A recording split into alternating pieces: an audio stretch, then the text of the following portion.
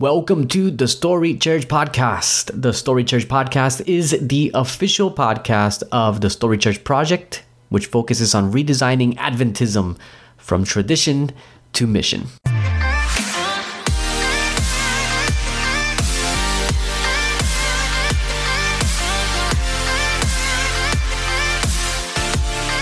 Hey, what's up, everyone? It is Pastor Marcus here, and I want to welcome you back to the Story Church Podcast. In the last 6 weeks, we've been doing a series on, it was titled Help My Local Adventist Church Sucks, and we looked at some of the really basic steps that I've discovered over the years as a pastor with a really big sort of interest or heart for reaching the culture and having churches that are missional and designed for mission.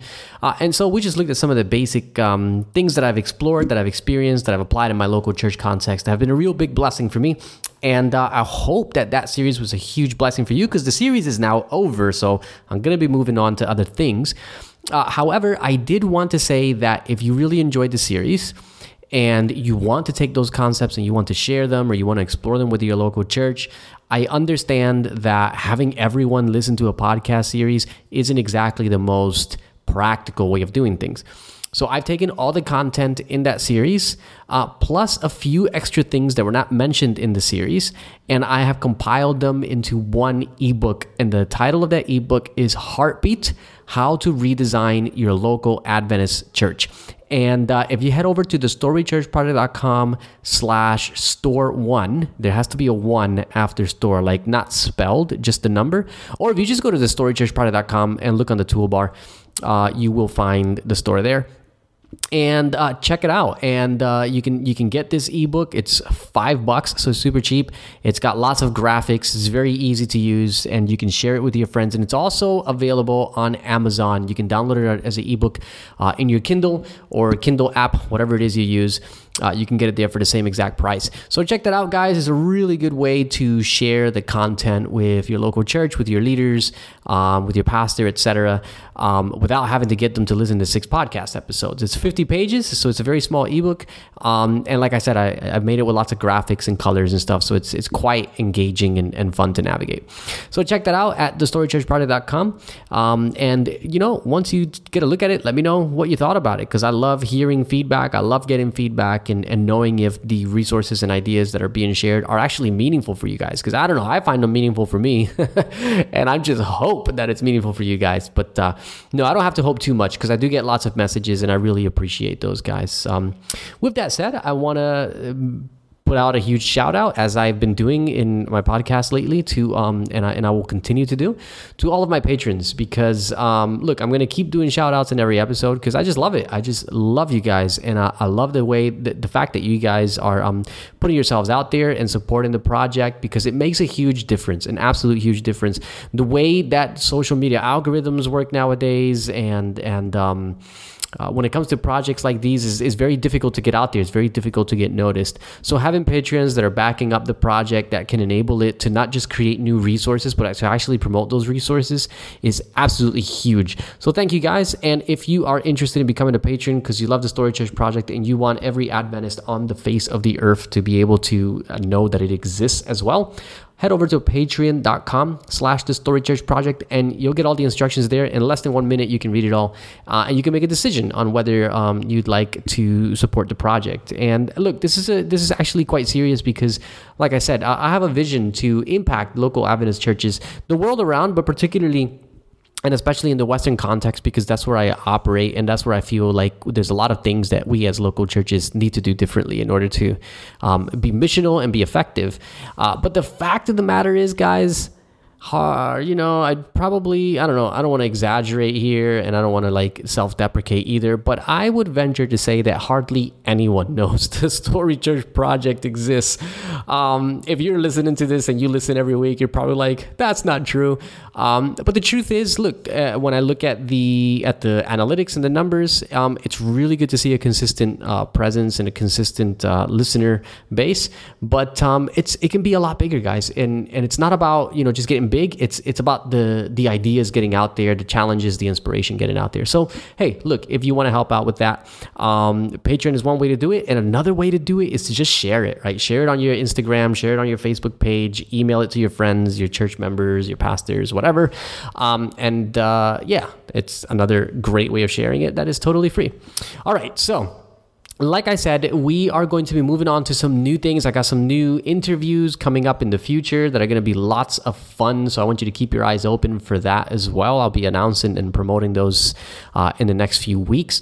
But today, what I actually want to do is I want to highlight an article that I published, not on the Story Church Project, but I actually published it on the Compass magazine.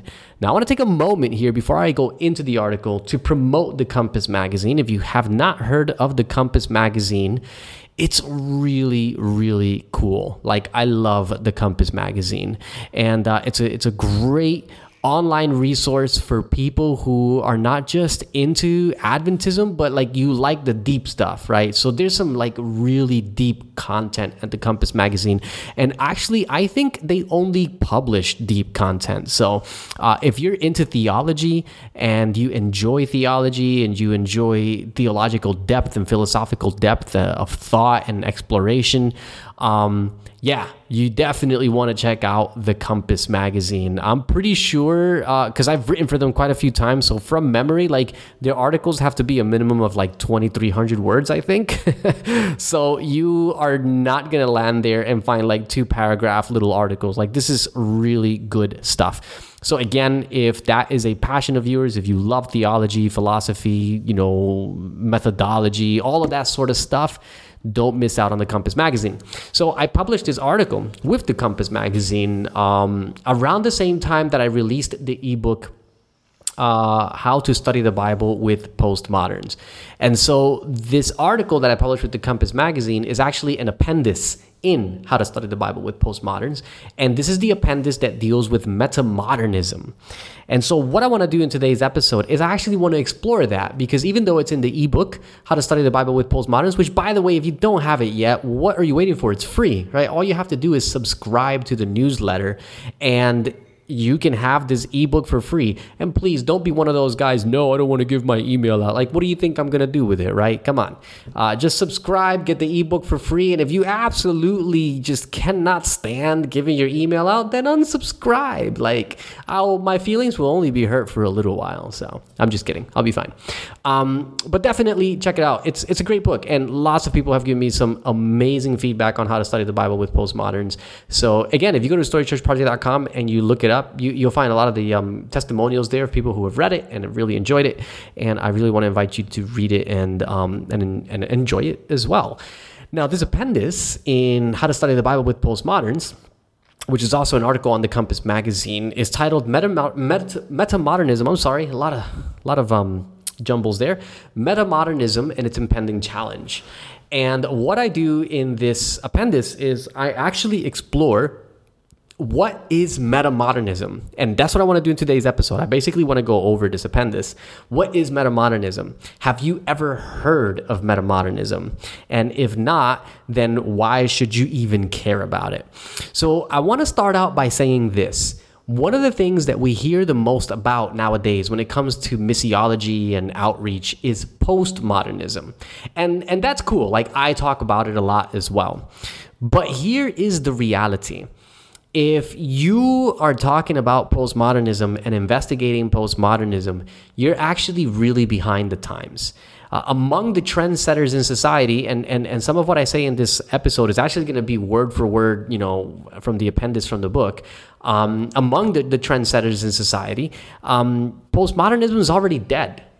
And that's the reality. Like, postmodernism, a lot of people don't realize, like, it goes back to like post World War I. I mean, it's old stuff. And it became really, it was probably like at its maximal height of influence among the trendsetters in society in about the 50s, the 1950s.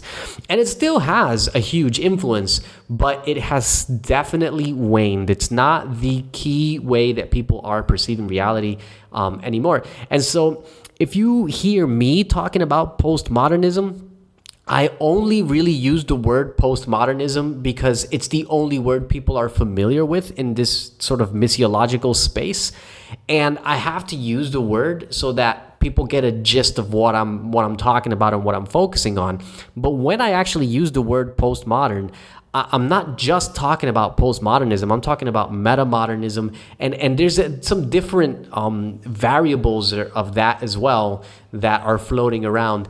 And so like the reality is we live in like a post everything society, right? And so it's not just postmodern. It's like post church, post Christian, post secular, post everything, and so metamodernism really is the emerging philosophical worldview that has captured the attention of academics and trendsetters in society. So I want to explore a little bit about metamodernism in today's episode, just to give you a bit of a taste. And again, if you want to read this, is in the appendix of the ebook, How to Study the Bible with Postmoderns. And of course, that book, again, Postmoderns, I'm looking at that in a broader definition. So it deals with how to study the Bible with really modern secular people today who are very influenced by metamodernism. And also you can check out the article on the Compass magazine. Just look up metamodernism. I think it might be the only article on there about metamodernism. Lastly, before I dive in a little bit more, I also want to thank Shelley Poole for being the person who kind of introduced me to this, because Shelley's an artist, and so she is involved in art circles quite deeply, as well as Daniel Blyden, who I believe I've interviewed both of them for this podcast. And so you can go back and look at some episodes where I've spoken to Shelley Poole and Daniel Blyden. And so look, I just want to shout out for these guys, because like they're really involved in art, and this is what they do professionally, and so they're surrounded by these conversations all the time. And so I was like way out of the loop. I'm over here looking at postmodernism, and they're like, Marcus, wait a minute, like that's old, get caught up with the times. Metamodernism is where it's at. So thank you guys for that. Anyways. The key thing to remember about any sort of philosophical worldview and why we look into it, it's not to be fancy, guys. I'm not doing this to be like, hey, look how smart I am. Look at how in the up to times I am, or whatever. It's because if we want to reach the culture, we have to understand how the culture thinks, and it's not just the surface sort of bland ways in which the culture thinks. We have to get down to sort of like the root, the heartbeat, the thing that drives them. And so in this podcast episode, as I explore metamodernism, I've also got to define postmodernism, because you can't understand metamodernism without postmodernism. So hopefully that's okay for those of you who are very familiar with postmodernism. I hope you don't mind. But like I said, metamodernism is not new. I mean, it's newer than postmodernism, but it's kind of started around the 1970s when the word was first coined. And it's recently started claiming the attention of, it's like taking the lead, so to speak, as replacing the fading influence of postmodernity. But it's probably more accurate to say that metamodernism is continuing postmodernism, not so much replacing it as continuing it, because a lot of postmodernism remains in metamodernism with some new elements introduced. Now, to keep things simple, I want to focus on metamodernism's most common manifestation, because like any other philosophical worldview, it can get really complicated. So I just want to focus on its most basic, obvious manifestation. And that can be best described as this non-rhythmic bouncing back and forth between two opposing ideologies, right? Now, here is where it gets interesting, and please follow me here, because this is where it really matters. Before postmodernism, the prevailing worldview was modernism, right? There was modernism and then postmodernism. Now, the modernist naively believed that they could change the world through something like, for example, like science, right? So they naively believed that science was going to lead us toward this utopia where everything was going to be perfect and beautiful. And then we had World War I and World War II. So there goes that. and so here postmodernism emerges, and it distances itself from this naivety because it failed, right? This promise that science was going to bring about this utopia, it failed. Rather than bringing about a utopia, it brought about some of the most deadly conflicts that we've ever seen. So for the postmodernist, cynical irony took the place of modernism's naive positivity. So basically, the modernist was looking at the flow of human history as progress, and it was positive, and it was, it was nice. Whereas the postmodernist takes a look at the human narrative not as progress, but as it's not even regress. I don't even know what to call it. It's like a downgress, I suppose, where the future is seen not with enthusiasm, but with cynicism. And so here is where you get sort of like the dystopian view of the future. If you've seen, some of these dystopian movies like, oh boy, what's it called? It just completely slipped my mind. There's a whole bunch of them, but dystopian movies like Divergent, Insurgent, all that series, and these movies depict this future where we've sort of gone back to this kind of dictator, sort of, unjust society, and the world is post-apocalyptic and everything has collapsed and it's all chaos. So this is the postmodernist view of the future, which is totally different from the modernist view of the future that was like, oh, we're headed towards utopia, we're headed toward a perfect society, right? And the reason, again, why postmodernists view the future so dark is because all the promises of modernism in their perspective, it failed when World War I and World War II hit the world stage, right? Like now the same science that we're saying is going to give us this beautiful future is the science that we're using to create the atomic bomb that could annihilate our entire world. So it changes the view of the future from something enthusiastic to something cynical.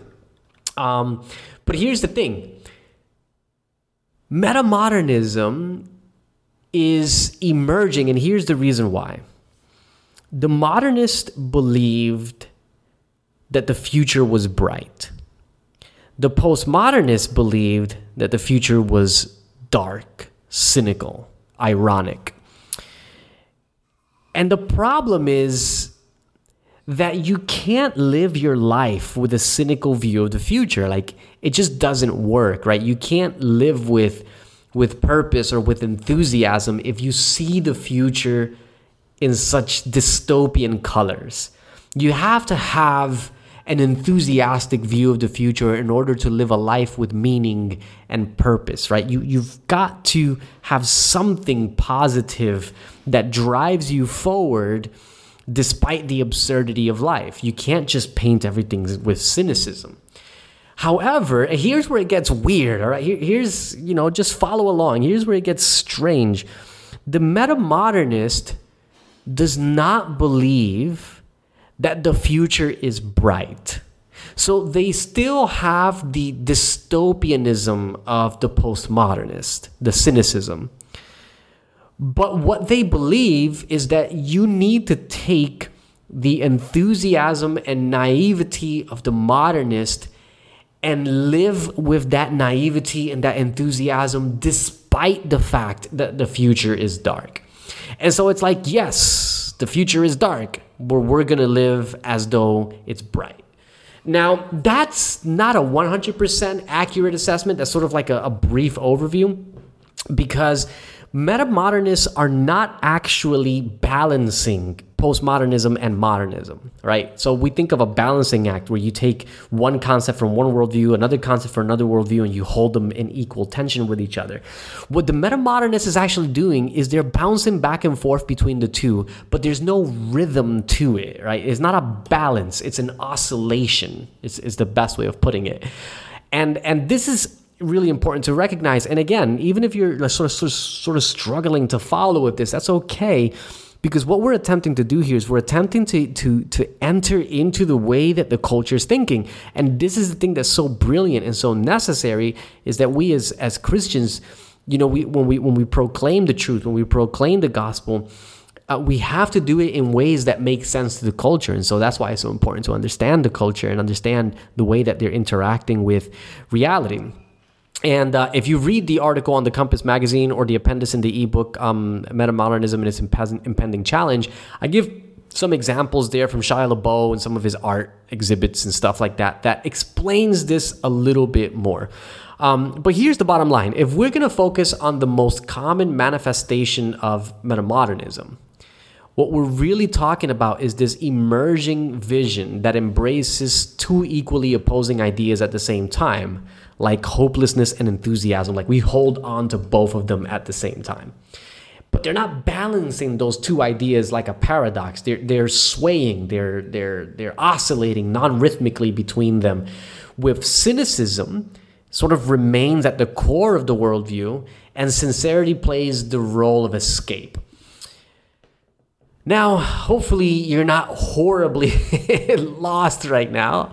But what I want to do is I want to switch gears, and I want to start looking at, okay, so what does this present to Christianity? Like, what kind of challenge does metamodernism present to Christianity, or await to present to Christianity?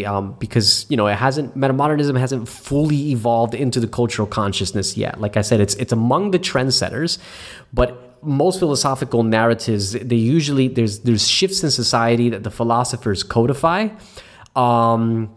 These unconscious shifts in society, the philosophers codify it, and then the influencers run with it, right? And so the influencers are like the artists and the people who influence the way we think. And then when the artists run with it, what happens is the culture takes little bits, it takes the crumbs of that, and then that becomes the sort of like the driving cliche of the era or the age. So we haven't gotten to that stage yet with metamodernism. We're still there with the culture still primarily chewing on the crumbs of postmodernism, but metamodernism's on its way. And we have to sort of be familiar with this so that we don't end up like we are right now, where we're talking about postmodernism when it's almost over. And hopefully we don't do the same with metamodernism, where we start visiting it and having conferences about it when it's pretty much just about done. I hope we can get in at least a little bit ahead, and look, we're already behind. So here's the thing. I have to speculate a little bit about the challenges that metamodernism is going to pose once it hits the cultural sort of vibe. But I think these assumptions are intelligent nonetheless. They're informed assumptions, so I'm comfortable with sharing them. And so what I think what we're going to start to see is this speculative, or this cultural mood rather, in which a person can be both a Christian and an agnostic. So believing on the one hand that God is undiscoverable, while simultaneously embracing this naive sincerity that God is personal and intimate. Or believing that salvation is impossible, while at the same time embracing this self-deluding scriptural promise of atonement and redemption. And I say self-deluding in quotes, right?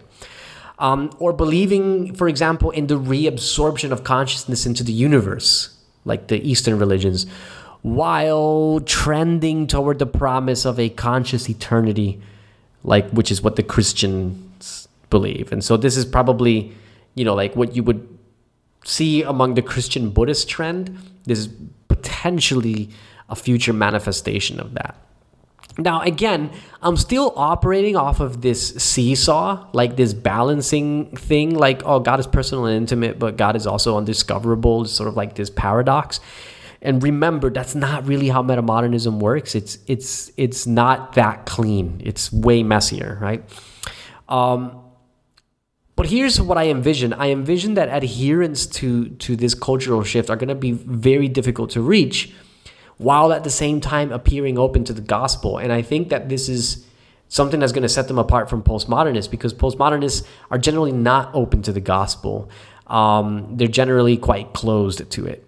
But metamodernists, I think, are going to appear very open to the gospel. And we might even start to see a resurgence in church attendance and baptisms and membership, without realizing that many of our converts, supposed converts, are actually oscillating between their cynical hopelessness in the final fate of the universe and the gullibility of faith in this final restoration. And we're going to think we're doing a great job, but we're not.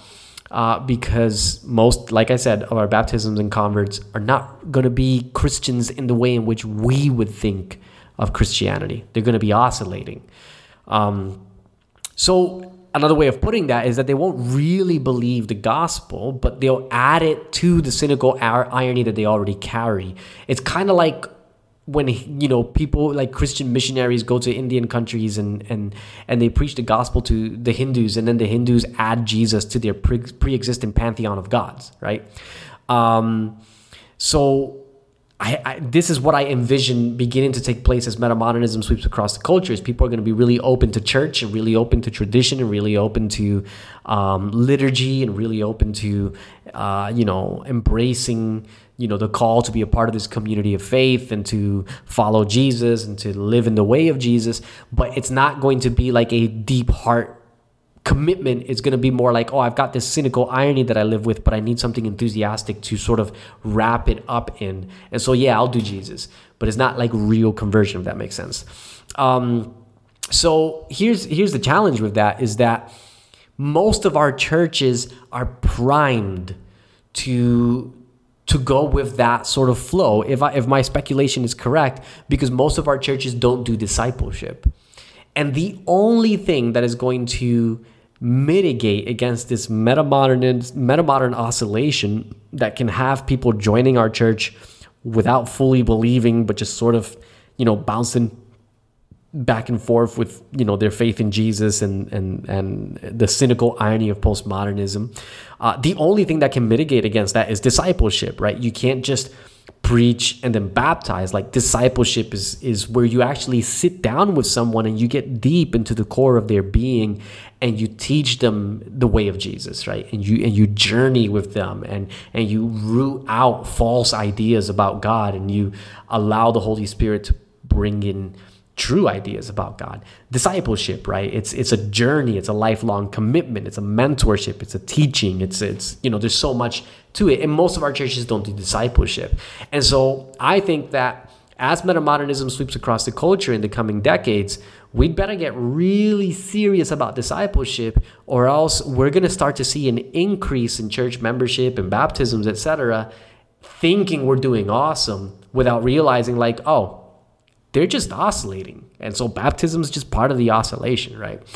Now, in this Huffington Post piece titled Metamodernism, The Basics, contributor Seth Abramson makes the following observation.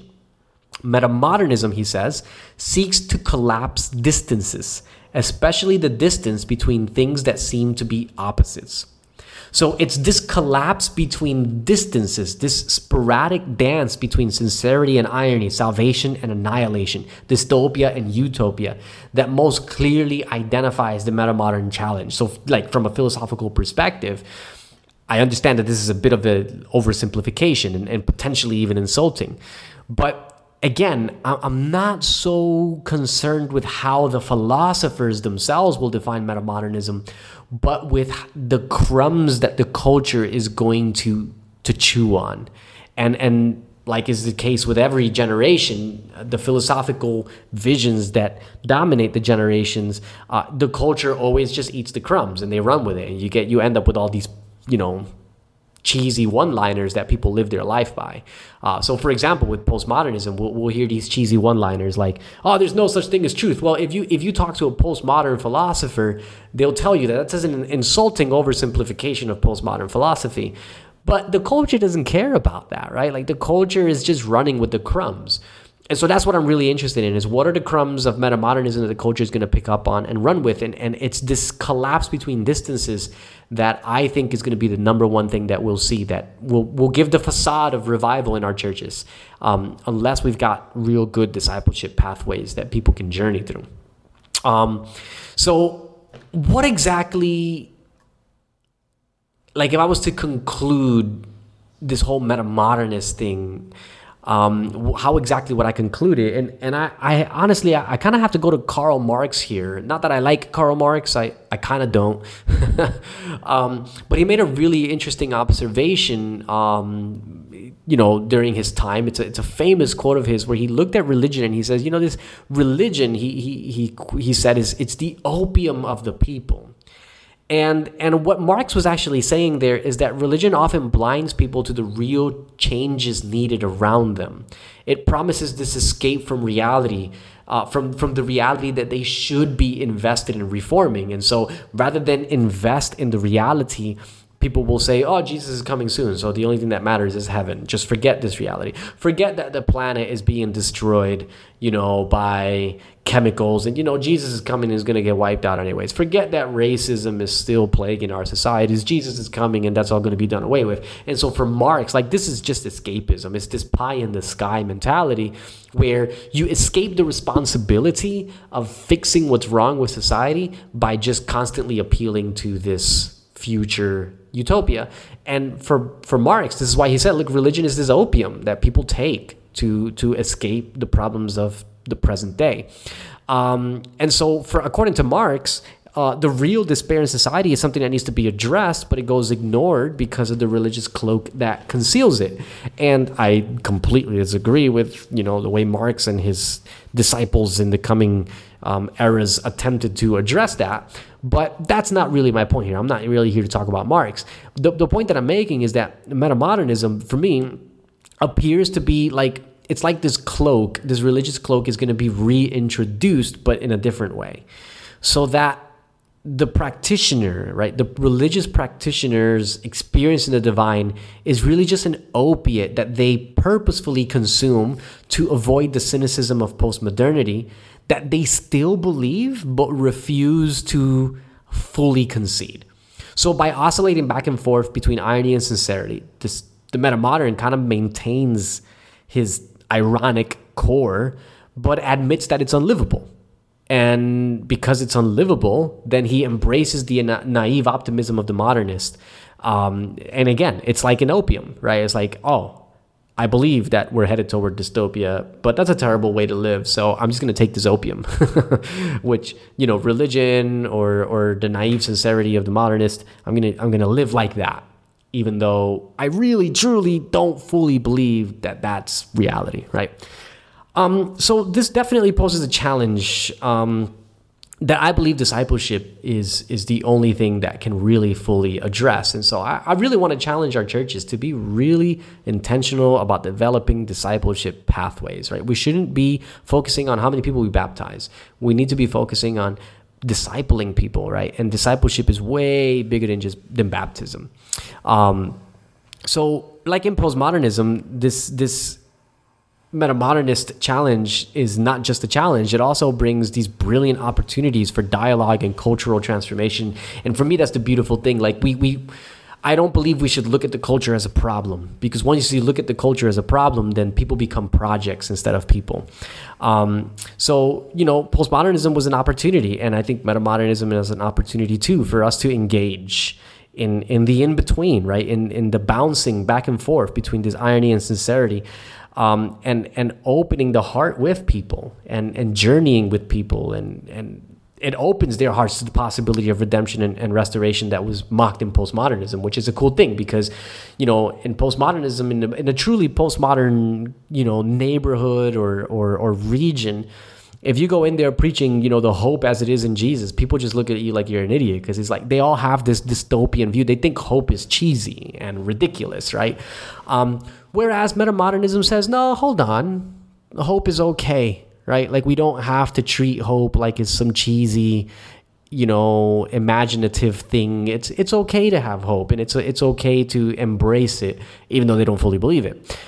So I do think that metamodernism presents that opportunity where the message of hope and enthusiasm once again becomes something that is not intellectual suicide like it was in postmodernism, where sort of any appeal to positivity and hope was looked at as cheesy, unintelligent, etc. So yeah, there's some negative slants on with metamodernism, but there's some positive ones as well, and I think that that's really, really, really cool. And I really want to encourage all of us to invest in understanding this worldview, to invest in understanding the way people think and how these things are developing, so that we can be ahead of the game when these changes actually take place. We won't be 100 years behind the times like we were with postmodernism. Now, why is this important? And I want to wrap it up with this. It's important because, like I said, Adventism started exploring the impact of postmodernism when postmodernism was already beginning to fade. So, like, the truth is, most of our discussions on the topic started in the current century, despite the fact that, like I said earlier, postmodernism emerged right after World War II, and it was in full swing by the 1950s. And we now discuss postmodernism in detail, but it's not the central way of seeing reality anymore. And so the millennial infatuation, for example, with social justice, it's not really compatible with postmodernism. Because in social justice, what are you doing? You're fighting for a more just society. You're trending toward utopia. Whereas postmodernism doesn't have utopia, it has dystopia. And so the millennial infatuation with social justice and the post-millennial infatuation with social justice makes it very clear that postmodernism, it can't hang on, because social justice and postmodernism, they kind of go together in the value structure, but in the metaphysics, they don't, because not metaphysics so much as meta worldview. They don't, because, on the one hand, like, you're pushing for, a future where there's justice and equity for everyone, regardless of race or gender or orientation. And then you have this worldview that says, yeah, we're headed nowhere and we're headed to this terrible future. So that's one example. Political activism, humanitarian ethos. These are phenomenons that fit more consistently with metamodernism and its re-embrace of modernism's utopian potential than with postmodernism and its impulse toward a dystopian vision of urban poverty and the future of society. And so it's clear that the shift it already started taking place. Like I said, these shifts there's these shifts in society that happen first. And then the philosophers codify it, and then the influencers begin to disseminate it, and then the culture takes the crumbs. Now, other examples are the rise in popularity of the occult, New Age wisdom, this return to the way of the ancients, hashtag not my president, with his morally absolute critique of Donald Trump does not match postmodernism at all. Like, there's no moral absolutes in postmodernism, and all of a sudden there's this morally absolute critique of the president, from younger generations. The nearly overnight stardom of the Messiah-like Jordan Peterson, right? This also hints at the death of postmodernism and the arrival of this new ethos, because, what is Jordan Peterson? Jordan Peterson is fundamentally an existentialist.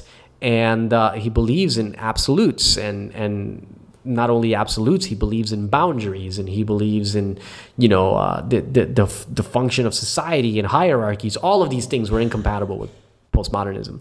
And yet, despite the fact that most liberals can't stand Jordan Peterson, the fact remains that the dude is mad famous. Like, a lot of people listening to the guy.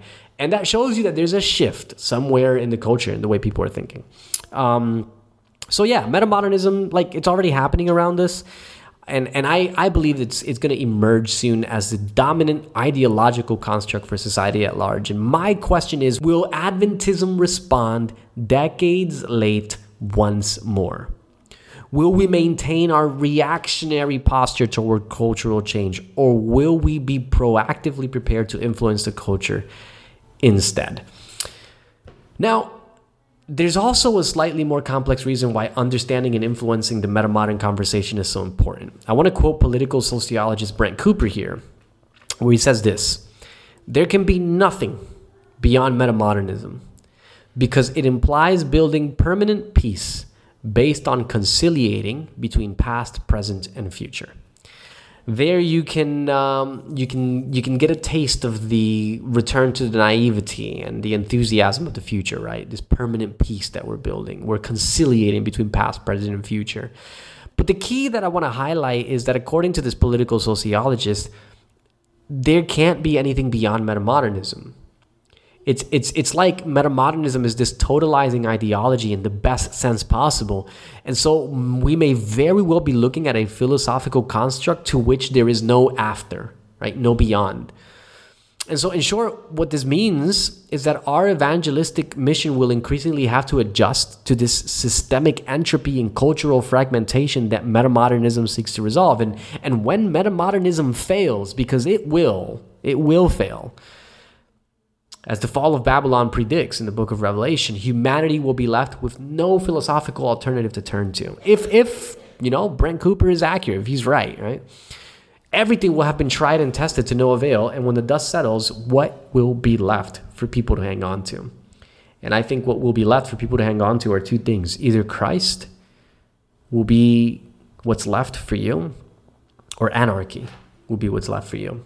And I think that the book of Revelation shows that there's this tension at the end of time between the people driven by the impulse of love centered in Christ and a society driven by the impulse of self on the borders of anarchy, at war with God. And I think that's where we're headed, right? Now, of course, we're free to disagree with this observation. Like, I'm not making any prophetic interpretations here. Maybe metamodernism is not the end of man's ideological road, but I do agree with something else Cooper said nonetheless. Even if we disagree with that bit, I do agree with this.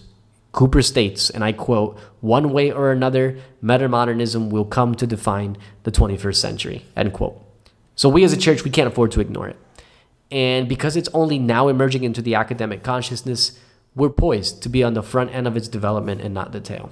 So in conclusion, because I got to wrap this up, guys, look, postmodernism is dead. That's the bottom line. In the philosophical and artistic worlds, postmodernism is a fading ideology. And metamodernism, while not the only emerging alternative, there are others. It definitely appears to be taking the lead. And in due time, there's going to be a diluted version of this complex system of thought that's going to trickle down to the culture and emerge in a series of platitudes, cliches, and banal axioms that will fuel a whole new approach to faith as an intentionally incongruent refuge from an a priori embrace of approaching despair. And that's a really fancy way of saying you're covering your cynicism with the robe of Christian hope, even though you don't really fully embrace that hope.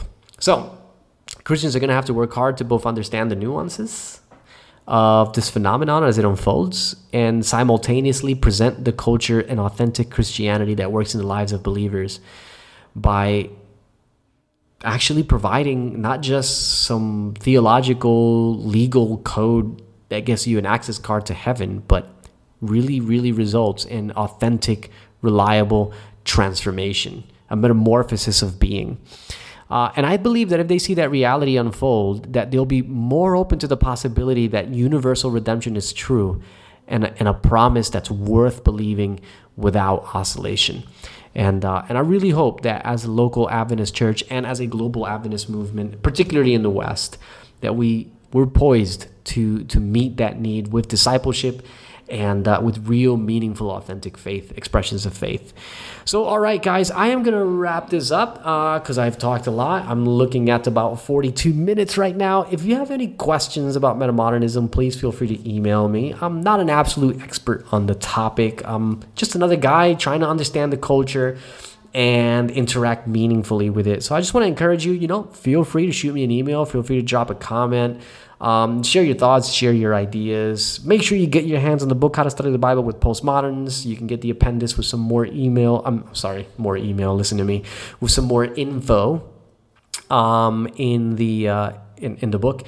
And also check out the Compass magazine where the article is published, Metamodernism and its Impending Challenge.